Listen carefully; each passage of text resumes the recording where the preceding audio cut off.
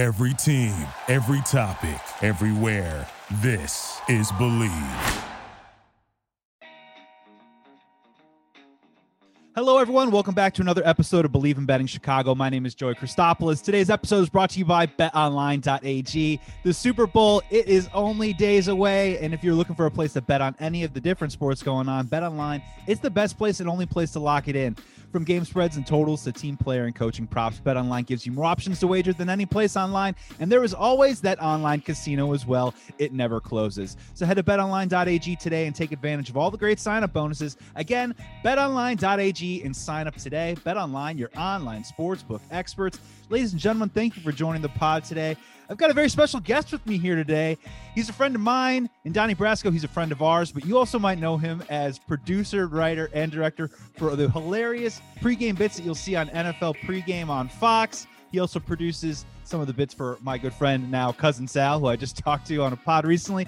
It's Norm Souza. How are you, man? Welcome to the pod. I'm doing great. Thanks for having me. I'm excited. Super Bowl's a couple weeks away.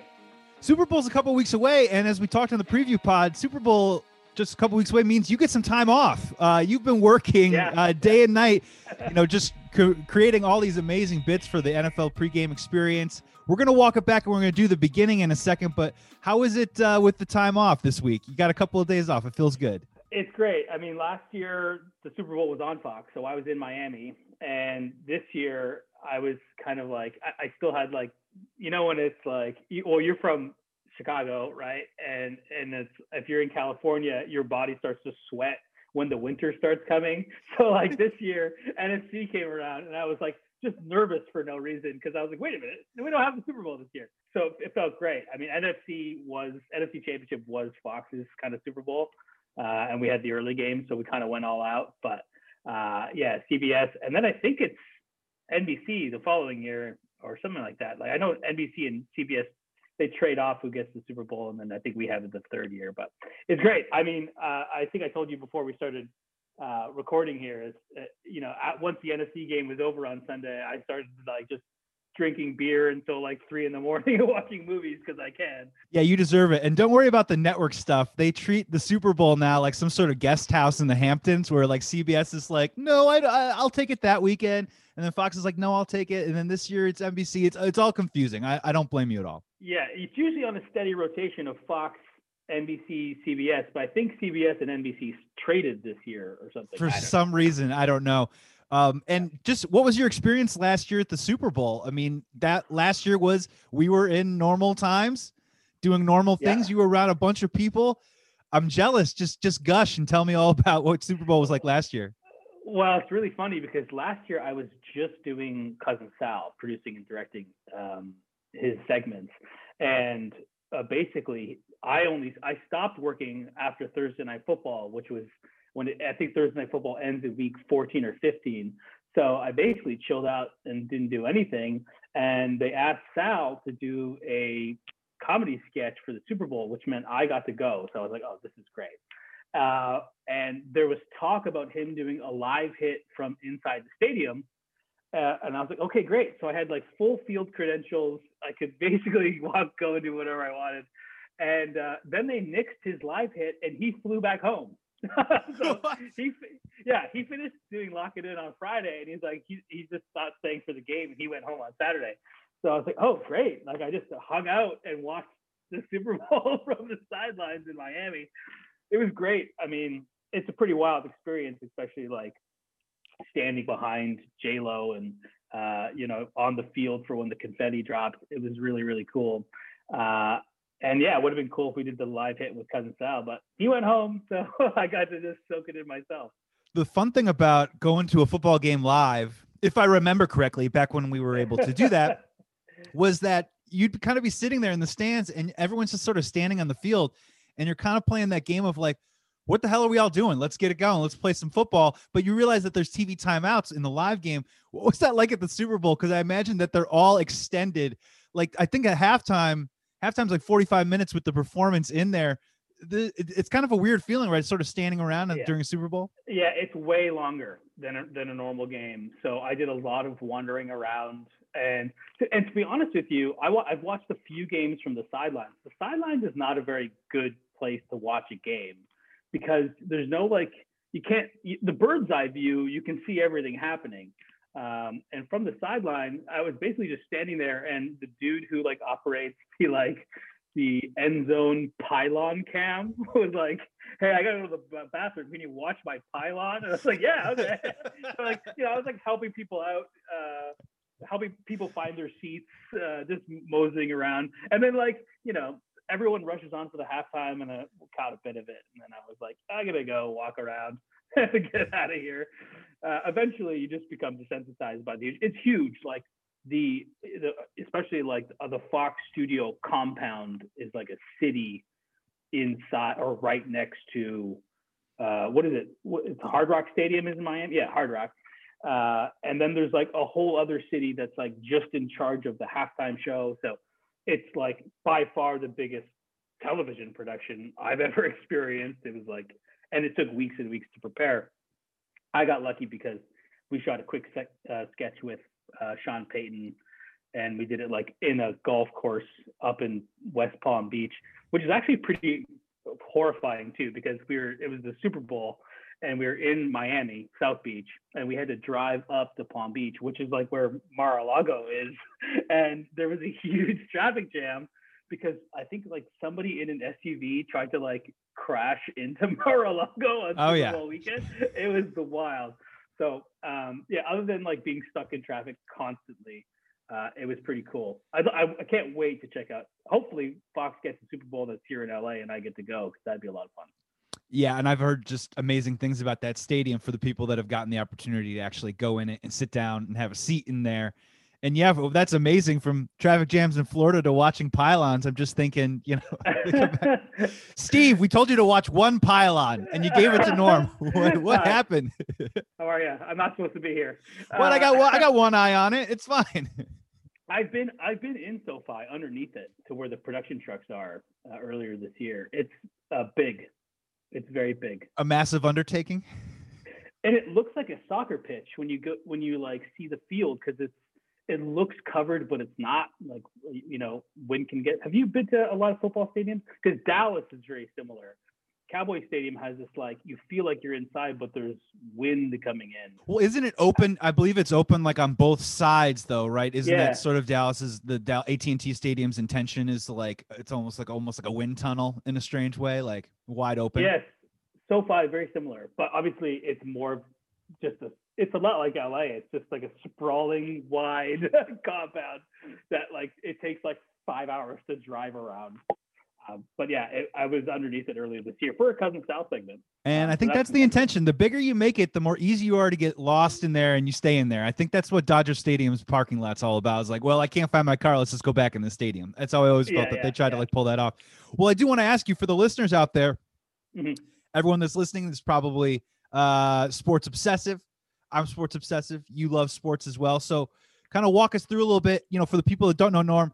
Super hilarious dude. We know each other through a gentleman named Patrick Babbitt, who is in some of your spots this year, who also has been on the pod previously. He did a little classic on our pod called Ernest Scared Stupid, the movie pod series. I bring him in for the big shit, but you're hilarious, dude. We've known each other for a little while. Just kind of walk people through, how did you get into this gig? How did you, get the NFL on Fox role? And obviously you've been so successful with it the last couple of years.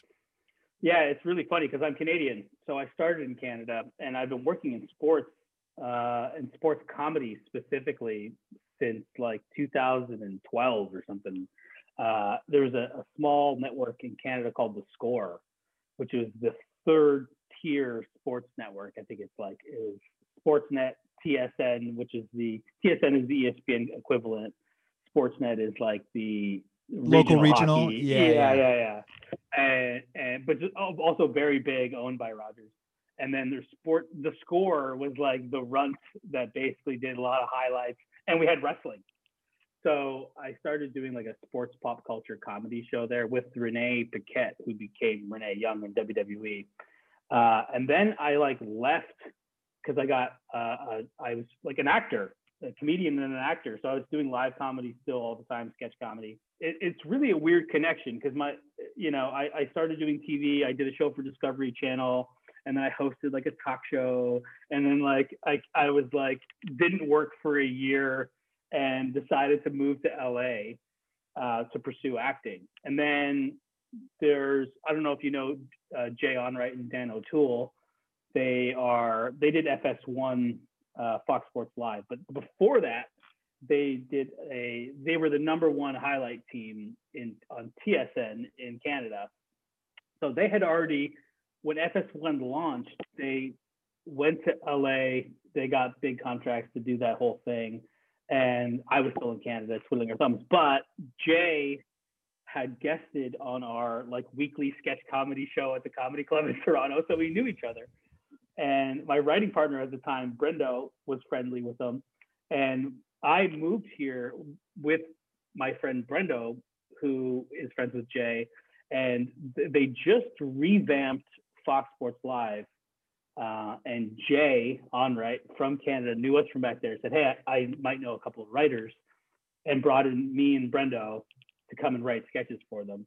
We didn't know that, like, you know, I think it was like a couple, like, it wasn't even that much money, but we were writing a sports comedy show every day. And we got to do like 2 sketches a day, every day, 5 days a week for like, you know, $1,000. Like stupid, totally getting ripped off. We didn't. No, a lot of mileage in those sketches. Yeah.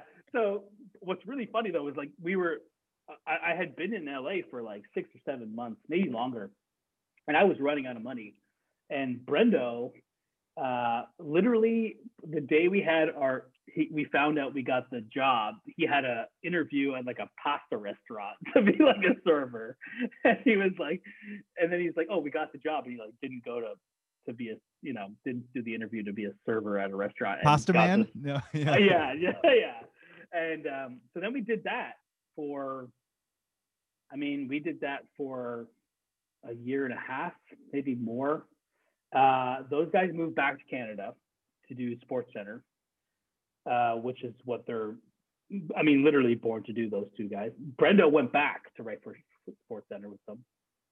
I wrote some of their show from here, and then started doing a couple of other weird things. Then it's just, you've been in these circles long enough, and then if you go to watch games, there are people in the entertainment business who tangentially work in sports. Like, I got asked to help write a pilot for Richard Jefferson, the basketball player. Yeah, who's doing podcasts now and is actually becoming a bit of a talking head in the industry. Yeah. So I write his pilot. He's a super nice guy and very funny too, by the way. And so I was working on his pilot, and then I don't know what happened.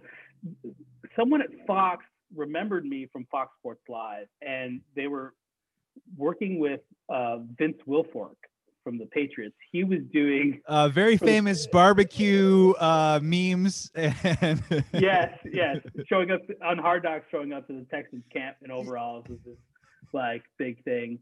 So I interviewed. Yeah, I interviewed for it. Someone brought me in to interview for it, and then I didn't get it. And they brought me in about halfway through the season to kind of travel and help out those segments. And I did that for a bit. And then they brought me back just to do Sal.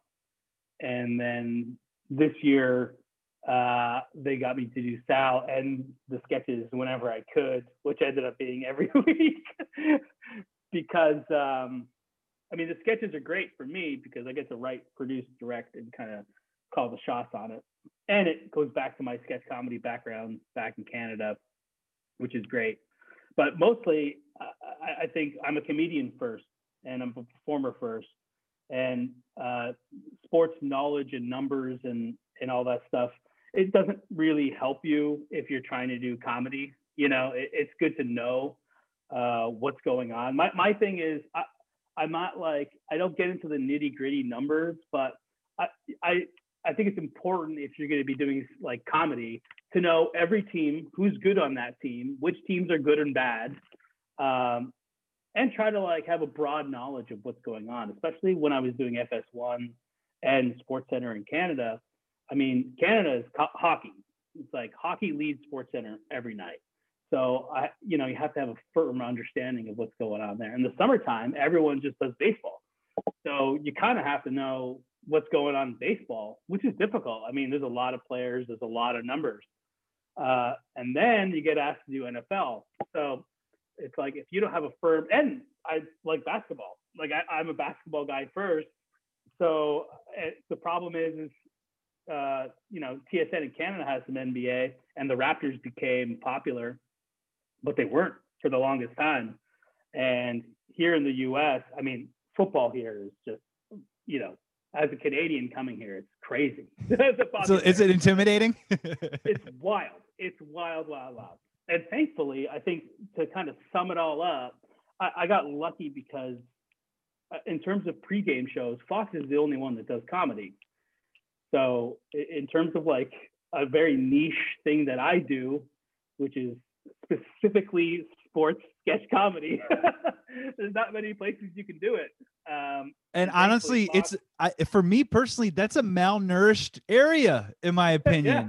Who doesn't like watching sports and getting ready, and who doesn't like having a laugh at someone's expense? And you were talking about, you can lean on the sports jokes as much as you can. You know what I mean? Like, if I were to say to you, like, Pascal Siakam's 3-point shooting these days, you get like a little, a little harumph.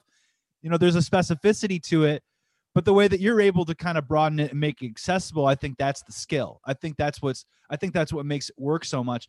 And it shocks me personally that sports and comedy don't go a little bit more hand in hand. Maybe it's because you have to deal with athletes and you're worried about their sense of humor. I personally think, though, the ESPYs and some of the things that have been happening over the last 10 or 12 years, I just see it's an open field that should be, I think it should be served, more graciously and more healthily. Let me tell you what I think it is and why it's had a hard time.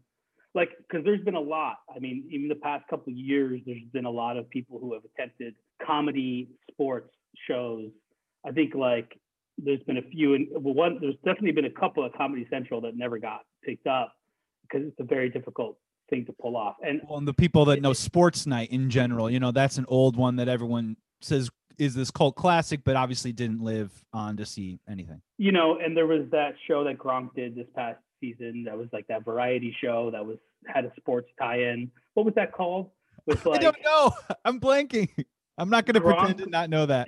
It was like an NBC like variety show. Gronk was on it. Serena Williams was on it. Anyway, the main problem with comedy and sports, and it's because sports fans are fucking know-it-alls. So like comedy and TV, it's kind of subjective, and you can enjoy it and you can appreciate it. And acting is something that a lot of people don't have there aren't numbers and figures. There's no math involved. It's good or it's not. And when it comes to sports, everyone thinks they know everything. So, when a sports comedy happens, not only is it being judged as comedy, it's also being judged from a sports knowledge perspective. And you're like, hey, like, you have to walk that fine line of you're playing around the edges when you want to be like a little bit more declarative comedically, but then you're kind of worried about and I see what you're saying. There is a little bit of a black and white of like saying whether a player is good or not, and can you make fun of said player without aggregators or the haters coming out and being like, well, this is our guy, stay away from our guy. Right, which is why personally I always lean towards the basic fundamentals of comedy that I can always fall back on, and whether or not someone is good or bad, or what someone's, and things are temporary. Some people are the players are good and then they're bad, and then they, you can't really, nothing's really set in stone. But if you fall back on the basic structures of what makes something funny, I mean, you just slot in names, because the names and teams change. But once you've created a few structures, I mean, that's the beautiful thing about sports, is everything is kind of cyclical. Or it's cyclical in the sense of like, well, and I hear what you're saying, because what I really loved about all the bits that you've done this year is that there are fundamental themes that are easily accessible comedically, where like the 555, the playoff chance bit, or whether it's Nickelodeon, Right, you know what I mean? Like that's stuff that people can really get to, and you're using characters in sports, but you're not necessarily directly going at them. They're more of like a template to get you through to the end of the joke. And truth be told, like as a producer, especially this year, because just to pull back the curtain a bit about how Fox works last year as opposed to this year, is we had COVID this year. So there was a lot more time and money spent on testing people, on, you know, all my actors, we had to get tested,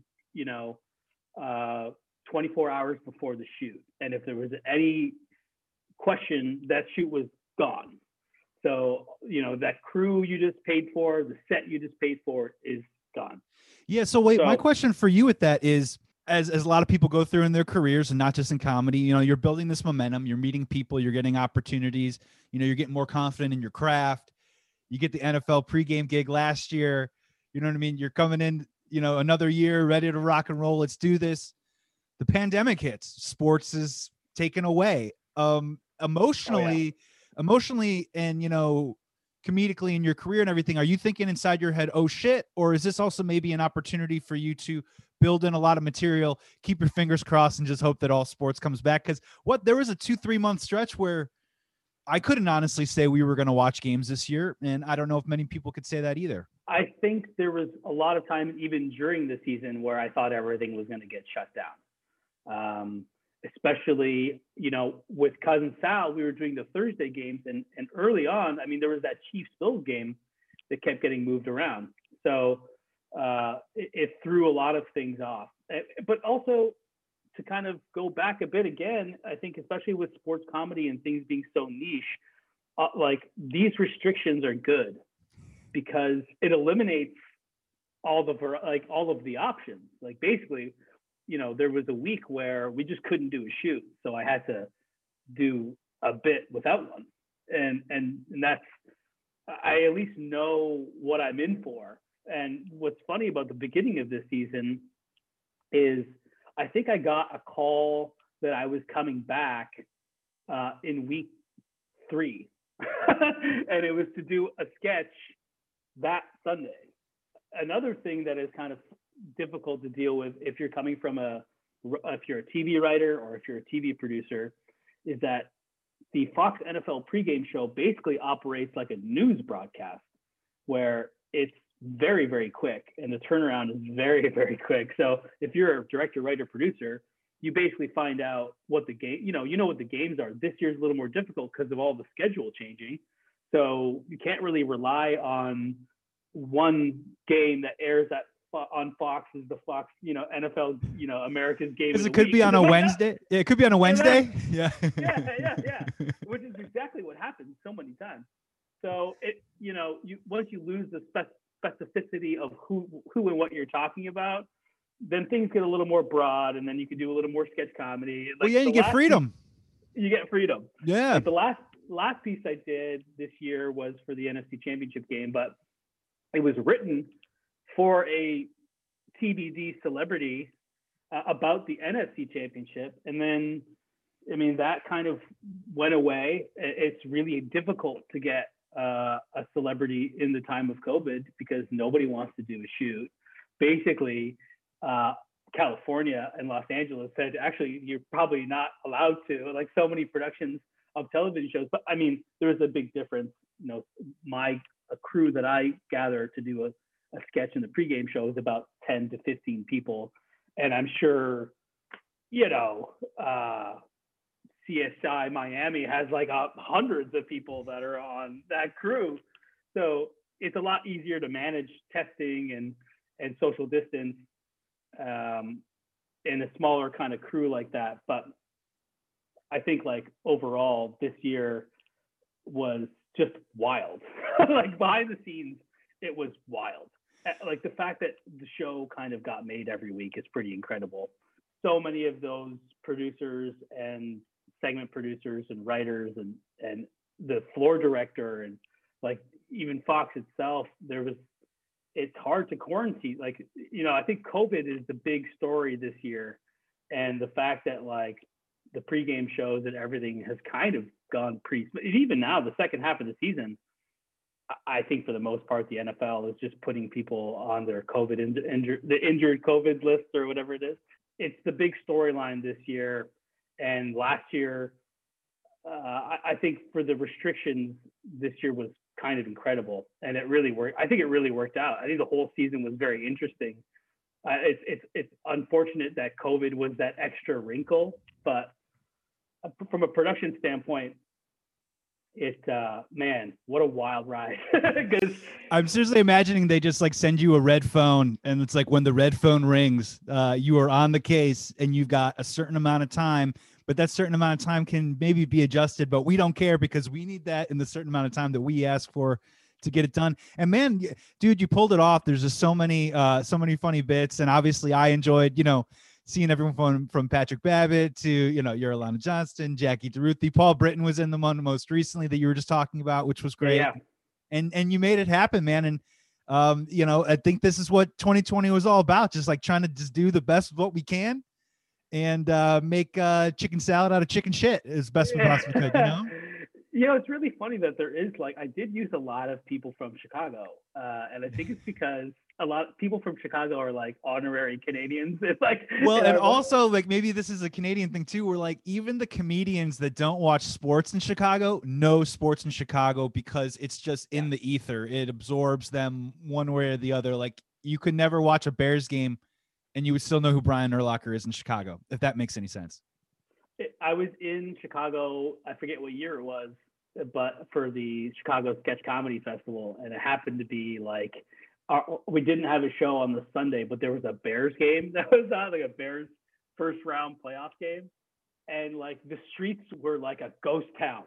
It was completely empty, and then you open the door to a bar, and it was ah! It was wild. Chicago, I love Chicago too. There was I did a show, a small role on the show called Patriot, which is on Amazon. And I was in Chicago for a month, I forget what year, 2018 or 2017. But man, they love their sports up there. And Canadians too. Canadians a little different because, we love football and especially in the middle America, middle Canada, it's it's really funny because we have the CFL up in Canada, and it's the popularity grows the further you go west, peaking in Saskatchewan. Yeah. Argonauts for life. Or yeah. Yeah, Argonauts, yeah. Also, Canada, let's get a football team. You know what I mean? What's going on here? Yeah, well, I don't know why we're going to foggy London town when it's just kind of begging. The neighbors in the north could easily just have a team up there. Isn't that really, just a sidetrack, isn't it crazy that they've been sending teams to England, and then they tried to do that Mexico City last year, was Mexico City games, and had to cancel them because it was a soccer field, and the field was not even close to ready. It's just put a team in Toronto already. The irony too as well has been through this experience, since we're talking about sports in the pandemic era, is there's been a lot of situations where Canada has just said no thanks, and the teams that have been involved, from the Toronto Blue Jays to the Toronto Raptors, it's literally no thanks, we're not going to be dealing with that. You're going to have to play your games somehow in America, which obviously puts the stress on the sports organizations. But I don't know, I'm kind of a little bit good on Canada on that one. If we're going to be crossing borders like that like crazy.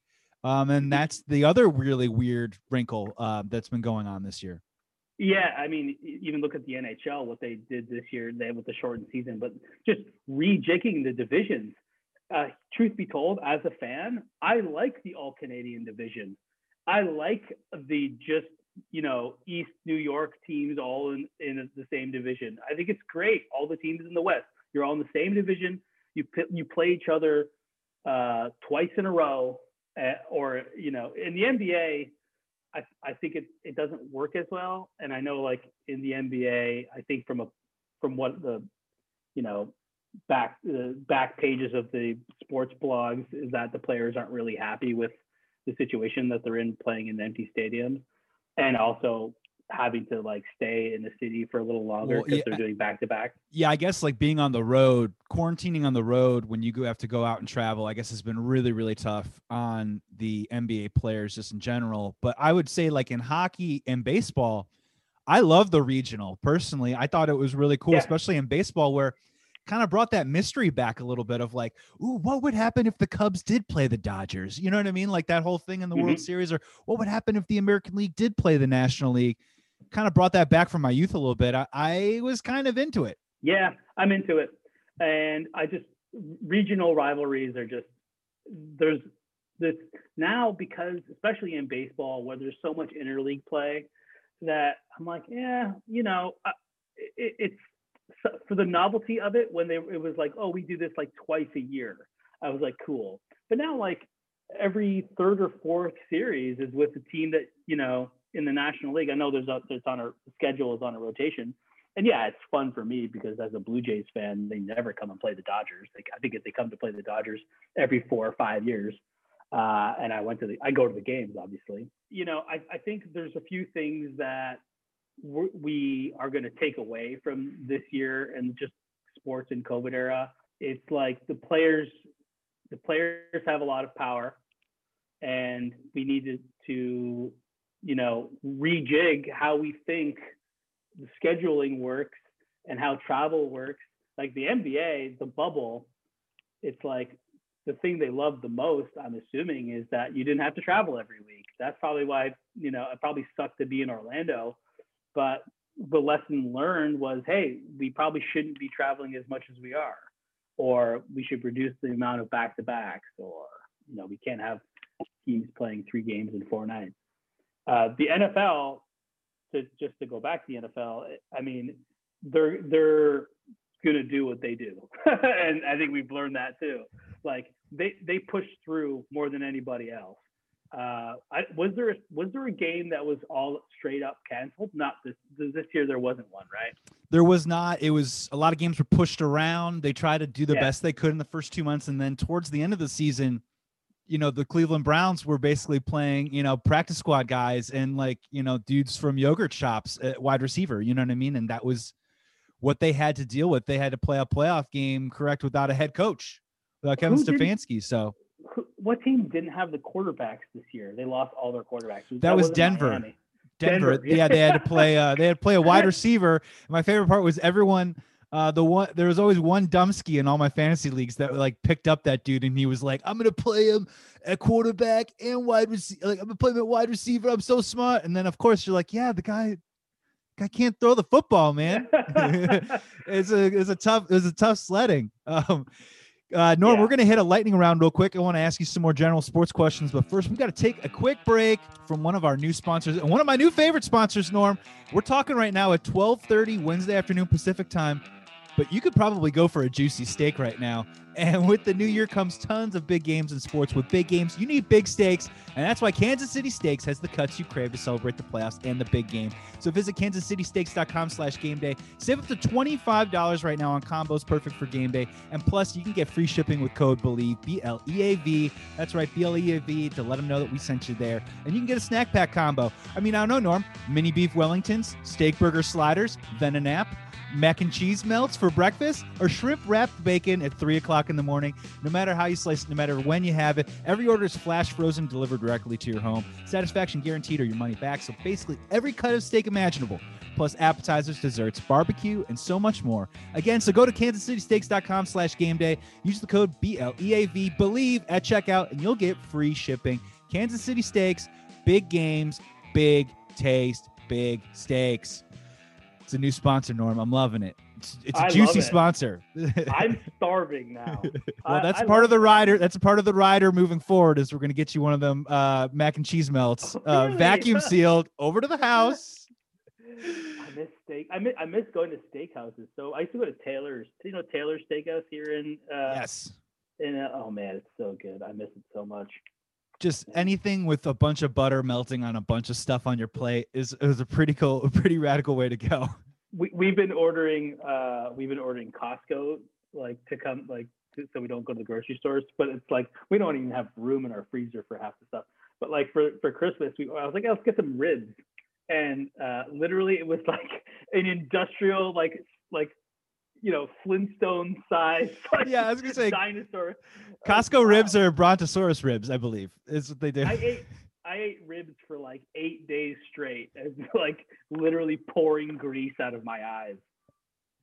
Hold on real quick. Anyway, I'm just going to get a quick snack. I'm going to eat a quick rib. Norm, I did them 3 different ways. Yeah, Norm, let's hit a lightning round real quick. Super Bowl's coming up. We got the Chiefs and the Buccaneers. Obviously we all know who the quarterback of the Tampa Bay Buccaneers is. It is Mr. Tom Brady. He's 43 years old, going on 44. We all know that, but the Buccaneers, they really haven't been a franchise that has necessarily been tasting a lot of success in previous seasons. You got a wonderful sketch on the NFL pregame called "Your Team is Winning Again," the book guide. So my question for you is, what would Vincent Lasagna say to these Tampa Bay Buccaneers right now heading into the Super Bowl? Oh, that they don't have a chance. It's really funny because before the NFC AFC championships, I picked the Packers and I picked the Bills.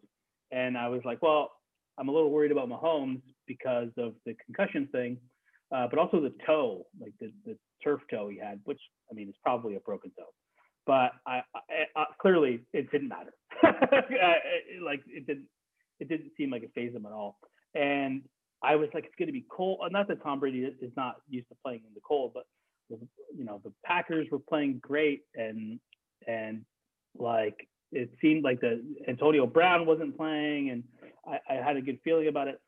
The thing is, also the Bucs had a hard time beating the Saints, and the Saints, Drew Brees was playing terrible. I mean, I don't think he has a rib that wasn't broken in that game still, but I'm going to have to double down, and it's got to be the Chiefs. Mahomes looks great. The combination of Kelsey and Hill is really, really hard to stop. And I don't think that the Packers played a great game. I don't think the Saints played a great game. The only problem is Tom Brady. And when it comes to the Super Bowl, I mean, his time management, and he's just so used to that spotlight. Thing is, it's like the Chiefs were there last year, and Mahomes was just there. He knows what it's like now. You have to pick the Chiefs. I think if you pick the Bucs, you're banking on just Tom Brady having an unbelievable game management and just great decision making. But I'm going to have to pick the Chiefs. And also, you kind of look at it. You mentioned Travis Kelce and Tyreek Hill, thunder and lightning. Can Tom Brady and the Buccaneers, can they maybe slow down Mahomes early on in the game? The only problem was last year in the Super Bowl, the game wasn't really going according to plan for Mahomes, and he still found a way to make plays. And I'm right there with you, especially last week. A lot of people were talking about the concussion, and I'm with you. I think the toe is a bigger issue. He still looked a little stiff out there, so they shot him up with some of the good field juice, and he was able to get through it.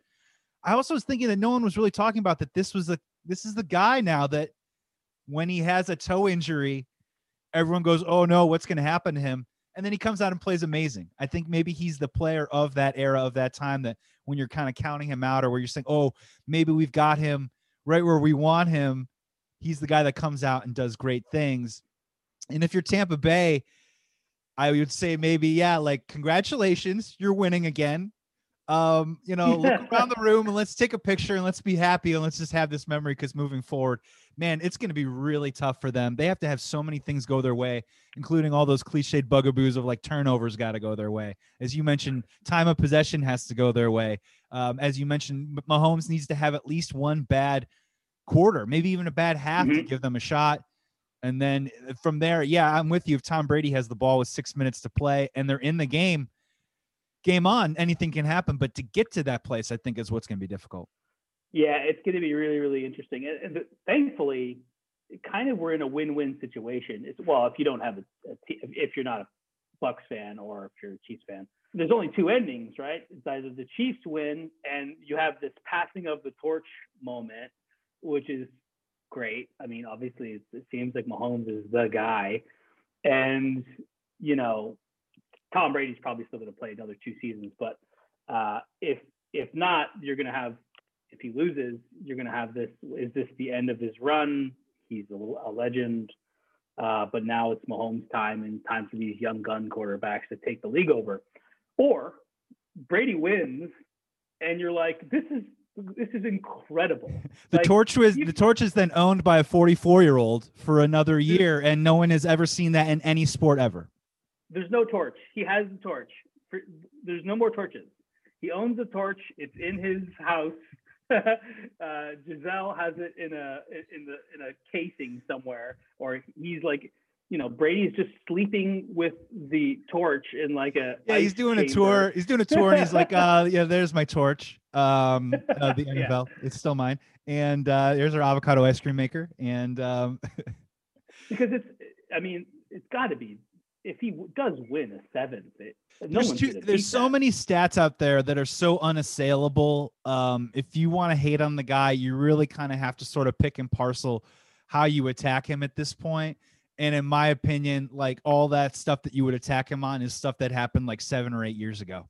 So right. At this point, I think it's really, really tough to say to yourself, unless you want to be like that dumb meathead who's just like, the game of the NFL has changed and they can't touch the quarterback. And to those people, I just say, get the fuck out of here. This has been going on for a very long time.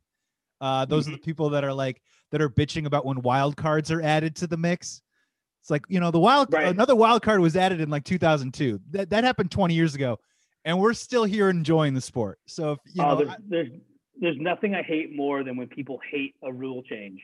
Yes. I hate it. I don't like it, Norm. I don't like it. The spirit of the rule, Norm. I hate it. It makes me absolutely mental. But the one other thing I wanted to say, which is if Mahomes and the Chiefs do win, he just won 2 and he's super young. Like, he could probably 4 or 5 is probably not out of the question for him if he wins this one back to back. Well, and you've got the scenario too, where I think at least you've got prime, as you mentioned, and I think this is the most important aspect, is you mentioned Tyreek Hill and Travis Kelce. Them in their prime for the next 2 or 3 years really gives them a shot to do a little dynasty run. And then I do theoretically see some sort of reset where he's going to need new, fun, attractive pieces to throw to. He'll still be amazing, but once he loses Kelce and Tyreek Hill, will they be Super Bowl worthy? Just a couple of years, right? There's always a little valley in there.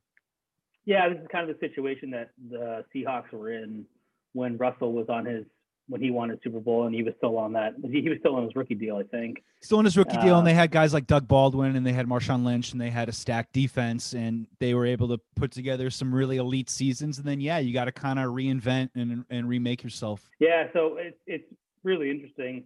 I'm looking forward to the game. I think it's going to be a lot of fun. I also think that the Bucs are going to get trounced. I just think that the Chiefs are too good, and the Chiefs have been playing really, really good teams. And I think it was Peter Schrager had this stat. It's like the Chiefs haven't I think they've lost one game in 15, 16. I think it's been dating back from last year. It's like they've lost one game in he's 25-1. It's wild. Since games that Mahomes has started. The other stat that I liked a whole lot as well was Tom Brady has been to 10 Super Bowls now in his 21 years. That's a 47% chance of getting there. Steph Curry's career 3-point percentage, the greatest 3-point shooter of all time, is 43%. So Tom Brady has a more likelihood of going to a Super Bowl than Steph Curry is of shooting a 3-pointer in a game. How fucked up is that? Wait a minute. Tom Brady's 43 years old. 43% is we're getting a beautiful mind. Yeah, it's all swirling. Yeah. Norm, we got just a couple minutes left with you. I want to ask you a couple more questions real quick. Your thoughts on the Toronto Blue Jays spending money, George Springer, Marcus Semien, bringing back Marcus Stroman. Maybe Marcus from the Bad Boys movie is going to be coming back. How do you think about the Blue Jays, a middle tier team, like a lot of teams in the Major League Baseball, spending money right now when the big boys are not? Yeah, you have to. You have Bo Bichette and you got Vlad Jr. You have to spend money while these guys are young and you still have them. I think it's a smart move. The difficult thing as a Blue Jays fan, especially these past couple of seasons, is they're probably going to be playing in Buffalo. And fans aren't going to get to see it. But in the AL East, if you don't spend money, what are you doing? Unless you the Tampa Bay Rays seem to be the only team that could not have the biggest payroll in the league and still find success.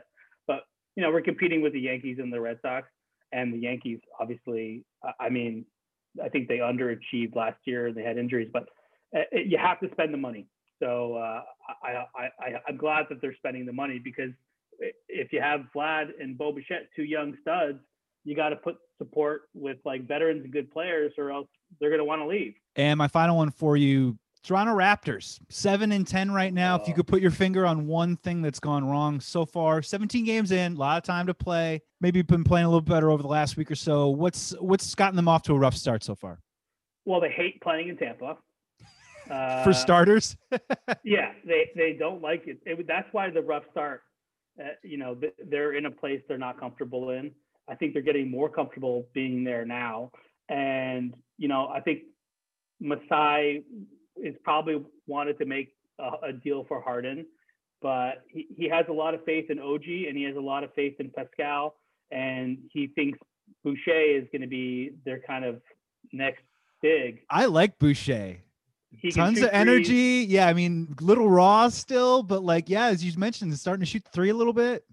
Yeah, and the problem is like we miss Serge, we miss Gasol, we miss having those bigs.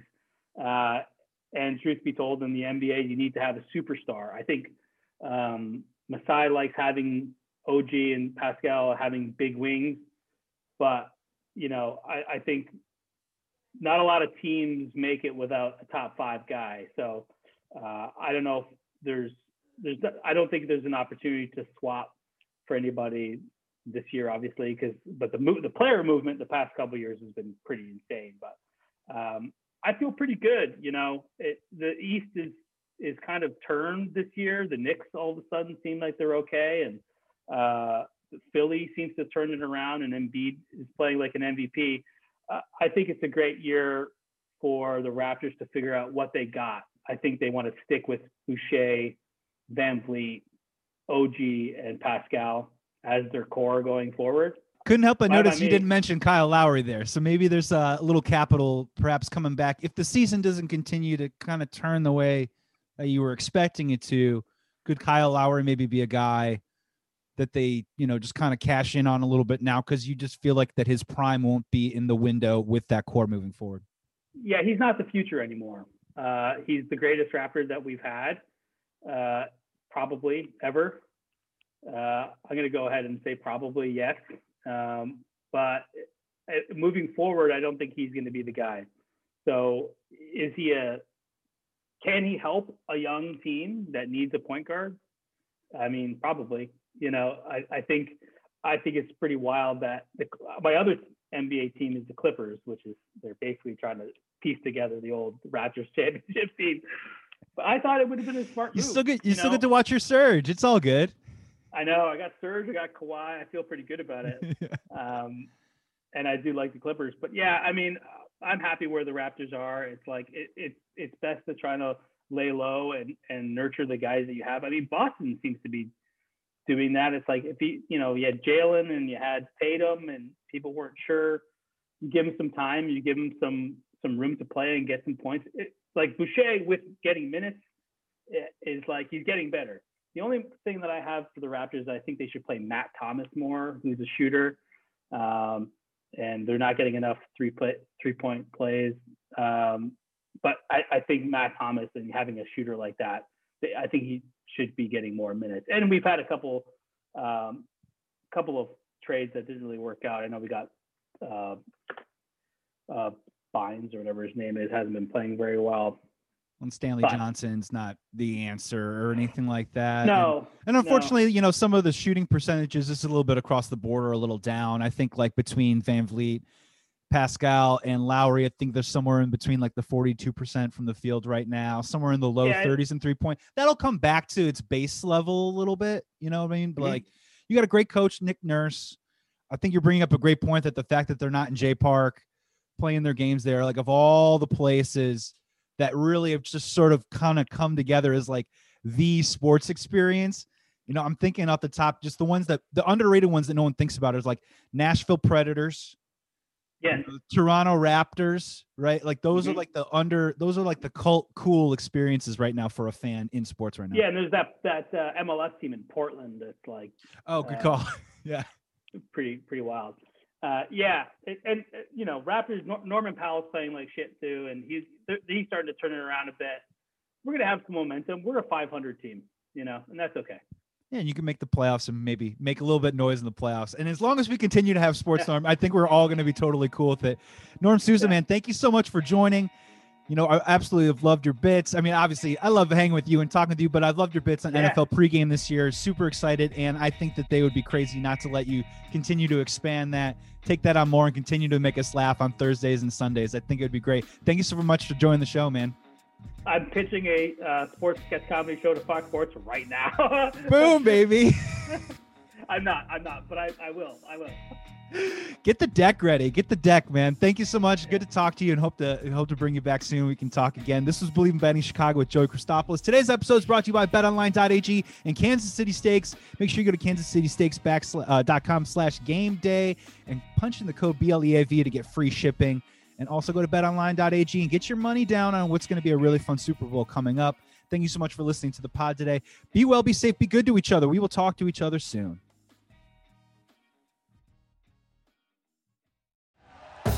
Thank you for listening to Believe.